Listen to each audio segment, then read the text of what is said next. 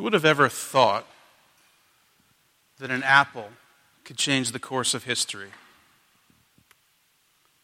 A perfect creation interrupted by temptation. But by an apple? Now, in my life, there are far more foods that are far more tempting than this luscious and wonderful apple. How about a cheesesteak? Or a meat lover's pizza?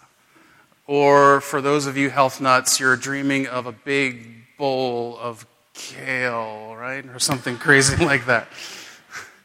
Ice cream. We had community group last night, and there were so many delicious things on the table. All of them were much more tempting to me than this. And yet, the course of history has changed by an apple. But you see, for the storyteller, the what question of the fall, the story that we're entering into, it's really not the point of his story. And so the apple is really not the point of the story. Whereas if you were with us last week, we kind of challenged each other to not get focused on the how question of creation, like how did God do it? And rather to follow the storyteller as he tried to show us the importance of the who, that God is big and God is close, and the why, because God loves us and loves creation. Now we have to be careful not to become perplexed by the what question of the fall, and instead follow the storyteller as he wants to show us the how reality of the fall. See, for the storyteller, it's not about an apple. And in the mind of the storyteller, the apple is just a symbolic placeholder. But the how question, it tells a universal story. The how question, it tells our story. And so this morning we want to jump back in to the story of God as we think about the how of the fall. Now, if you were with us last week, you remember we talked about creation.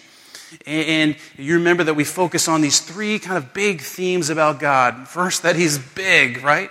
He's bigger than all things, that He's outside of creation, that He was before creation, that He's outside of time, He's unbound by anything we know. And yet, He's very close to us. That He loves creation so much that He's entered into real and genuine relationship with it. Why? Because He loves us. That we were the only thing that would actually make God stop and rest. Not because He was tired, but because He wanted to enjoy the creation that He had made. This is the story of creation. And we asked the question at the end, so what? And we said the so what was worship. The whole point of the story of creation is to get at this idea of worship. That is that God, above all other things that ask for our adoration and worship in this world, He deserves it, and we should give it to Him. Ascribing worth to God above all things. But what we find now as we turn into this next chapter, this next part of the story, is that worship is still very much at the center of the story, but the object of worship is beginning to be tarnished and changed. If creation was meant to lead humanity to worship God, what we find in the story of the fall is that creation begins to turn their affection towards themselves. A very famous proverb says what? That pride goes before the fall. And we see it in this story too. Now, most of you are familiar with this story. We won't take the time to read it, but let me summarize it for us. Adam and Eve are living in this lush garden that God has created for them. He's given it to them. It is theirs to take the bounty of and to care for. But there's this one section of the garden, this one tree, this tree of the knowledge of good and evil, that God has said, you should not eat from that. That is not for you. The rest of it is yours. And of course, the serpent, who we later find out in the scriptures is Satan himself, enters the picture and he begins to tempt them. Begins to say things like, did God really say that if you ate from that tree, you would die? Did he really say that? No, what he really doesn't want you to know is that if you eat from that tree, you'll be like him. And this temptation begins to take root in the hearts of Adam and Eve, and so they take from the tree and they eat it. And then they find themselves naked and ashamed, and they cover themselves and they hide from God. And God finds them, and God speaks to them, and he announces that there's going to be consequences to the choice that they've made. There's going to be consequences in their relationship to the earth, in their relationship to each other, in their relationship to God. And it's going to drastically change the story from here on out. We said pride comes before the fall. There are three sort of ways that I think this plays out in this story. The first is we see the pride of humanity in their aim, right? That is, that what is it that they're after? What is the central reality of this temptation? What has kind of captured their heart and their affection? What is their aim? What are they trying to do? The second is we see it in their shame, right? What happens to them after they engage in this? And then the third, we see it in their choice to blame. That is, how do they deal with their shame? So we've got aim, what are they after? Shame, what they get from their aim. And blame, what they try to do with their shame. And in all three of these things, we see this issue of pride just showing its ugly face all around. See, here's what we need to understand from the storyteller. The aim of Adam and Eve, the aim of the temptation, is not to present an apple that cannot be denied, right? It's not to present an apple which is so tempting that they can't think of eating it. There was plenty of other things they could have eaten from. And as wonderful as an apple is, we have to at least acknowledge that the other stuff was at least as good, right? But what's happening here is something much deeper. See, the temptation is not an apple. The temptation is autonomy. The temptation is who gets to choose what is right and wrong. Did you notice what the name of the tree was? Tree of the knowledge of good and evil, right? What is happening there? What is the storyteller trying to tell us? That this whole reality is symbolic of control. Who gets to decide what is right and wrong? Who gets to choose what is good and bad? And maybe even deeper yet, who do we trust with the good of our lives? We all want good things for our life. Who do we trust to accomplish them? And lying at the feet of the action of humanity, of Adam and Eve, who are pictured in this story, is this idea that most of the time we trust ourselves. Most of the time, if not all of the time, we trust ourselves. See, the issue of the fall is less about the action of eating the apple and very much more about the direction of the affections of our heart. What is our heart really given to? Who is our heart really given to? And this, in turn, affects the choices that we make. The apple, friends, was not too great a temptation to overcome. The opportunity for autonomy was absolutely too great a temptation for them to overcome. And I'll just speak personally. I won't speak for you, but I've got a feeling you're with me on this. The same is true for me.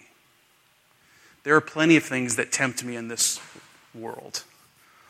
All of them are tempting because at the core, I struggle to trust God with my life. I struggle to not believe that I can make the best choices for myself.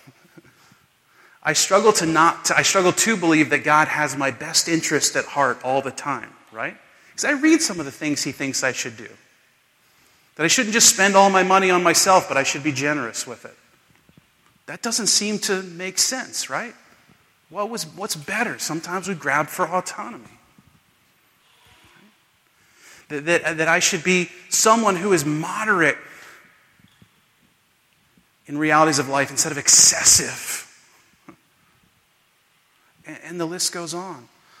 All of our temptations are rooted in whether or not we trust that God is actually good.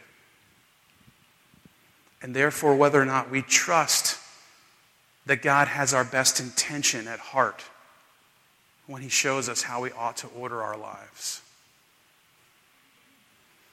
That's the heart of the temptation, isn't it? The serpent says, God just doesn't want you to do that because he doesn't want you to be like him. In other words, he wants to kind of withhold from you something good. Do you see that? And secretly, we kind of believe this all of the time. Here's the deal, friends. We do not set out in our life, even the most atheistic person in here, does not set out in their life to say, you know what, I'm just going to rebel against God because that seems like the coolest thing to do. We don't set out to rebel against God. There actually is a process that happens. And Paul, when he's writing a letter to the Romans, he kind of reflects back on creation and the story of Adam and Eve, and he shows us this process. And I want to read this to you, and you can read it up on the screen or follow along as I read it to you. This is Romans chapter 1, verse 18. It says, "The wrath of God is being revealed from heaven against all the godlessness and wickedness of people who suppress the truth by their wickedness." Here we go. The first part of the process is that we tend to suppress the truth about God. Right? He goes on, listen to what he keeps saying. Since what may be known about God is plain to them, because God has made it plain to them.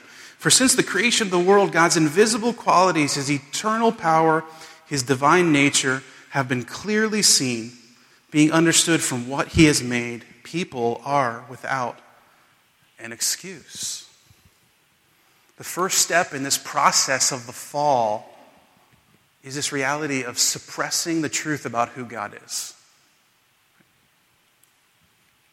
Everything that we said last week in understanding who God is, that he's big, that he's come close because he's love, if we begin to suppress that, if we begin to believe other stories that want to define us other than our Creator, we begin down the path of moving away from this life of worship.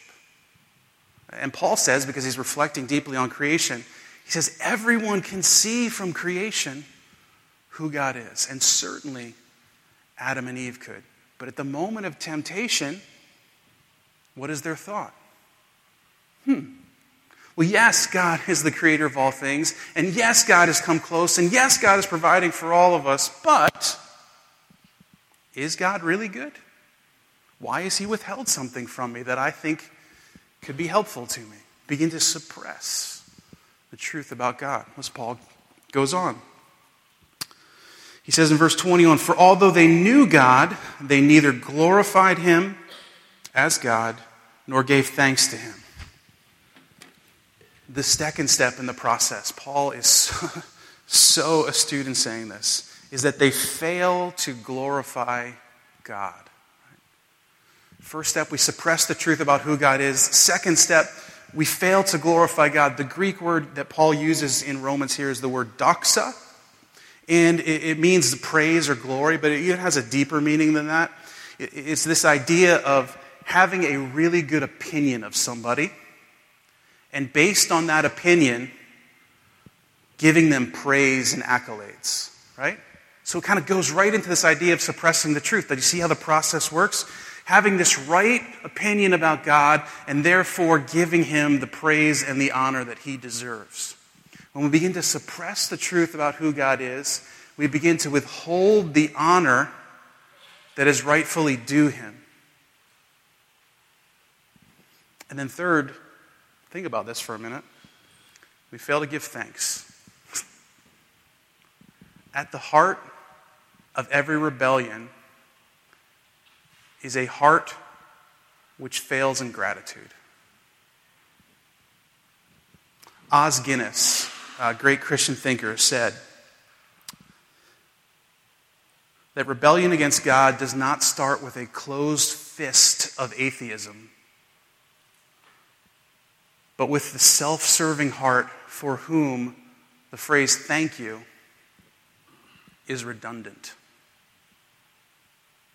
The great Russian novelist Fyodor Dostoevsky said that man, this is him, not me, man, if not incredibly stupid, is certainly monstrously ungrateful. We begin to suppress the truth about who God is. Is he really God? Is he really good? Begin to stop giving him the honor and start returning it to ourselves. Well, we should be autonomous. We should be exerting control over it. We cease to be grateful for the entirety of the garden that he's given, and instead focus on this one section that we really think ought to be ours. And yet somehow God, in his ungoodness, hasn't given it to us. Do you see the process? How it's unfolding? And then listen to what Paul says to finish. Their thinking became futile. Their foolish hearts were darkened. Although they claimed to be wise, they became fools. This is an exact sort of commentary on Adam and Eve, right? Because part of the temptation of this is, hey, if you eat of this, you'll become like God. They thought they'd become wise, but they really became fools. The truth is, they didn't really become like God. They actually became like Satan, the one who had tempted them, because he had preceded them in doing the very same thing. Fascinating. They exchanged the glory of the immortal God for images made to look like mortal human beings, birds, animals, and reptiles. Listen, certainly Paul is being instructive on the culture in Rome that he finds himself in terms of talking about all this wickedness and animals and things like this. But do you see how it has its root in Adam and Eve? Because they exchanged the glory of God for an image. Who was the image? It was them. Do you remember? Very clearly in the story of creation, God says that we will make man in our image. And so Adam and Eve, they do not set out that day in the garden to explore this forbidden part. But when they meet temptation, they find themselves, first, beginning to suppress the truth about God. Second, failing to give God the glory and the honor he deserves. Third, ceasing to be grateful for what God has given them. And then finally, exchanging God's glory for something created in the image of God. Friends, the how question is the question of this story. This week you will find yourself tempted in some way, right? Big, small, medium, I don't know. Let me challenge you with something. Take this 4-step process and work back through it as you face your temptation. Whatever your temptation might be, whether it's got to do with food or got to do with work or got to do with other people or got to do with sexual, whatever it is, whatever temptation you might face this week, I get it. Sometimes they're so hard-hitting, you don't have time to sort of sit down and negotiate with yourself. But the more you do this, the more you'll be able to try this, right? The first thing you do as you face temptation is you begin to say, okay, what is the truth about who God is? First question. I'm not going to suppress it, so I'm going to speak it to myself. The second thing that you do as you're facing temptation this week, after not suppressing truth, is you give God the glory that he deserves based on the truth you've just spoken about him. And in so doing, you acknowledge that what he is, you are not. And then third, you begin to give thanks to God for all of the good things that you have in your life. And on the basis of this, you make a willful decision to partner with the Holy Spirit and say, I will not exchange God's glory for my autonomy. This is the how question of the fall. So the result of this aim of Adam and Eve finds them filled with shame, right? The story says that immediately after it, they looked at themselves and they knew they were naked, right? It's a weird part of the story, right? They knew that they were naked. Of course, nakedness has to do with shame and sort of being exposed to everyone around them. Kind of who they were was out there. It couldn't be hid from anyone. There's no upstairs closet that all the clutter gets shoved into, right? There's no two-car garage that can kind of have everything that you don't have any place else for, you know? There's no basement where you can push stuff away. You know, you can't move the crumbs in your car underneath the seat. So when he says they're naked, they're fully exposed. They are they're out there, right? I was going to quote Seinfeld, but we don't go there. They're out there. But understand something about their shame. In their shame, we also see mostly their pride. There's two ways to think about shame. It could be that they're experiencing shame because they have, in essence, really harmed God by their choices. This is a God who is in relationship with them. He's just not some far-off being that, oops, they didn't follow his command, uh-oh. This is someone who they spent time with, who they had a relationship with, who they cared about and who they knew cared about him. Part of shame could be that they harmed that relationship, but that's not really what we see from the storyteller. Really what we see is an inward look again. They look at themselves and then they are ashamed, right? They don't look at God and feel ashamed because of what they've done. They look at themselves and they are ashamed. What will people think about me, right? This is how we respond sometimes, isn't it? It reeks of our pride. And then when God finds them hiding in the bushes somewhere, we see this final act of pride as they respond to their shame by casting blame. Right? God speaks to Adam first. He says, "What did you do?" And what does Adam say? "She made me do it." Right? And then God says to the woman, "You did this?" And what does she say? "The serpent made me do it." Right? And you speak to your kids all the time. "Why did you do that?" "Well, my brother did this," right? "Why did you do that?" "Wow, my sister made me do that."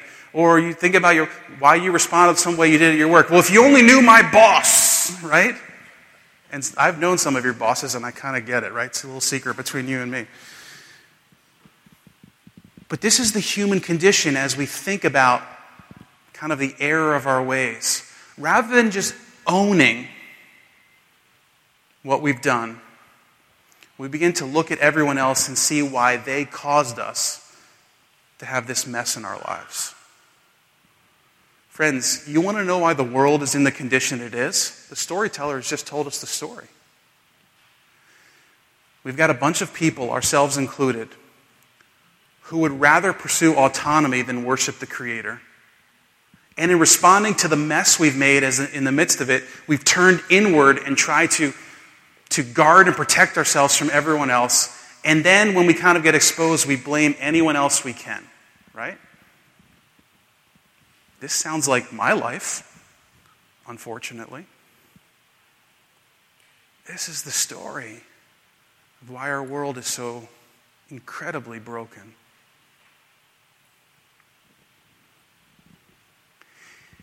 It is a result of this pursuit of autonomy, this desire to sort of be in the place of God instead of worshiping God as He is in our presence. The result is that all of humanity's relationships within creation are deeply, deeply traumatized. Every single relationship in creation is in trauma. And we see this in Genesis chapter 3.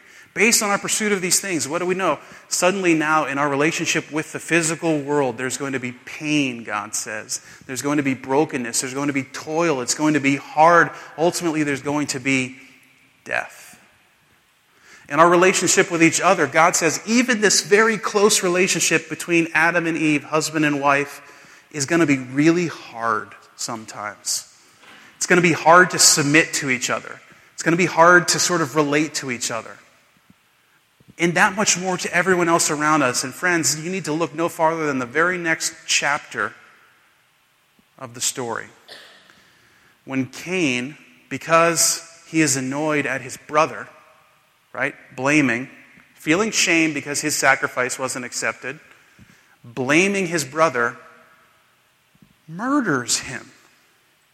Immediately from an apple, we go straight to murder, which is perhaps the most heinous of all rebellion against God.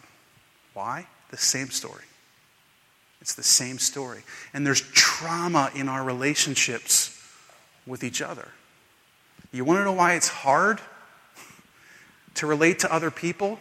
You know why it's hard to have a healthy marriage? You know why it's hard to have a good parent and children relationship? You know why it's hard to have a good boss and employee relationship? Because your boss is just as traumatized by the reality of sin as you are. And your kids are just as broken in this world as you are. And your husband or your wife is just as messed up in this world as you are. Because we're all trying to figure out this pursuit of autonomy that leads us to shame, that makes us hide and blame everyone else. And even if somehow you were to get all this right, that whatever billion other of us are still struggling with it. This is why our world's the way it is. And then ultimately, we have a broken and traumatized relationship with God. God says, as much as I love you, you can't be here anymore. And he moves them outside the garden, and he protects the entrances to the garden. And there's this separation between God and humanity that is instituted. And we see it so prevalently in the next several chapters of Genesis when it says that wickedness increases in the world.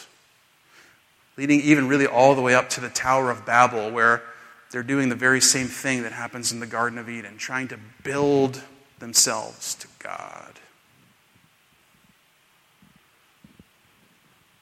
A world that is broken. Creation says we should worship God. Temptation says we should worship ourselves. We should pursue autonomy. After all, who is better to make the right choices for your life than you? After all, who do you trust to have the good life? And as we begin to buy into that wrong theory, we suppress the truth of who God is. We refuse to give God the honor he deserves. We become people who are not thankful for what we have, and we exchange the glory of God for the image of God that is ourselves. And we find our relationship with this world, with each other, and with God broken and traumatized. And so the story has hit a major bump in the road. A major blockade. It seems almost unrecoverable. And yet, there remains one constant truth. The same truth we spoke about last week. That God is love. That even in this most heinous failure, and in our collection of mistakes, he does not cease to love us. Three things happen in this story that are just remarkable if you think about them in context. The first is, you ever think about this? What are Adam and Eve doing after they screw up? They're hiding, right? What is God doing? He's seeking them. Isn't this fascinating? He's not seeking them in such a way as to scold them, right? There's consequences to what they've done. Whereas we are prone to be people who are constantly hiding, God is always the God who is seeking us. Remember the story of the prodigal son? The father in that story who represents God. He stands on the edge of his property and he looks far off, always constantly looking for the younger son who had run away. This is our God. This is the God who deserves our worship. The God that, no matter what you have done, is seeking you because he loves you. Look at the second thing that God does. It says he clothes them. Now, isn't this is amazing, right? Well, you're thinking, well, they know they're naked, now they need clothes. Well, that's not the point, right? They had attempted to fashion some fig leaves to clothe themselves, and God said, no. I get it that you want to sort of repair the situation as best you can. And instead, he provides animal skins to clothe them. He says, in essence, through sacrifice, you'll be covered. That God is providing for their needs with radical mercy on the heels of their radical disobedience. Do you see this? This is astonishing. Friends, our God is the God who visits the murderer in his prison cell on the heels of a murder. And in the same way, our God is the God who seeks you and who puts his arm around you in the moments after your greatest failures. He covers you. He sees your nakedness, and instead of shoving it in your face, as I might be inclined to do, he provides a covering for you. And as if those two weren't enough, the third thing is the most astonishing. God in Genesis chapter 3, verse 15, speaks an amazing word of prophetic truth. He says that the woman, Eve, will one day give birth to a son. And her son will one day deal once and for all with the serpent. That is, with the whole mess of evil and the whole nastiness of this world. And it says, when the serpent will bite his heel, but when he crushes the serpent's head, all will be right. Tim Keller has this fascinating picture and story of how this works. Imagine right now if the most venomous and deadliest snake quickly slithered its way into the midst of us. And imagine if the bravest person amongst us, you're picturing me, that's fine, I'll do it. If the bravest person amongst us went right for the snake and began to stomp on it, finally crushing its head and saving the rest of it. But in the process, the snake reached up and bit the heel. And in saving everyone else, this person died. Does this sound like a story you know? Friends, if you've not heard the name of Jesus, let me introduce you to him this morning. He is the ultimate son of the woman. He is the one who rushes to the middle of the room and stomps the snake, and taking a vicious bite on the heel that we know as the cross of Calvary, he ultimately saves and rescues every single person who would believe on him.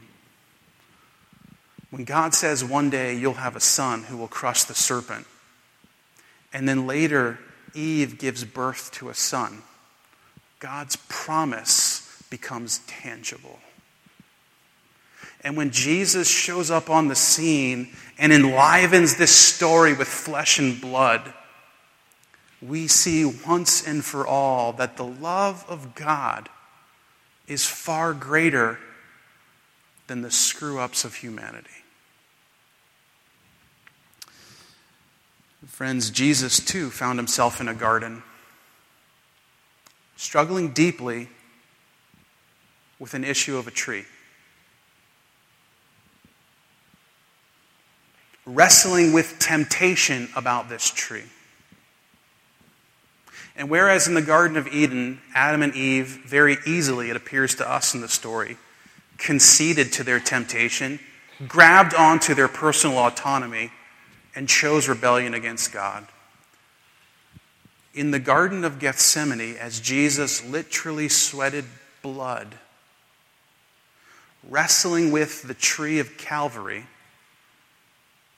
he utters the most beautiful words of love that you will ever hear. Not my will be done, but Father, yours. In other words, not my autonomy, but yours. And in so doing, he takes on the cross the venomous and fatal bite to the heel from the serpent, but rescues all of creation that would, catch this, who does he rescue? Those who will not suppress the truth about who Jesus is, and instead will give glory to him. And in so doing, be thankful for the life that he has given us. Whereas in the story of the fall, humanity, and in the story of my life, me, continue to reach to be where God is. In the story of love, God descended to be where we are, so we might be rescued. Friends, our world is a broken, and painful place. The storyteller has made sense of why it is. But even as we struggle in the midst of this life, we believe that Jesus has already done what needs to happen in order to set this world right. So this morning, my plea to you, and I pray your plea to me, is stop exchanging the glory of God for the glory of yourself. And allow the storyteller to continue to unfold the story that continues from the fall, ultimately to Jesus. If you're broken this morning, God sits next to you and he tells you, I love you. And he puts his arm around you. And he announces to you, in the work of Jesus, I've covered you. You don't have to make excuses for your shame. It's been dealt with. And even though he didn't deserve it, he rightfully accepts the blame. And in so doing, brings hope to a hopeless story. Can I pray with you?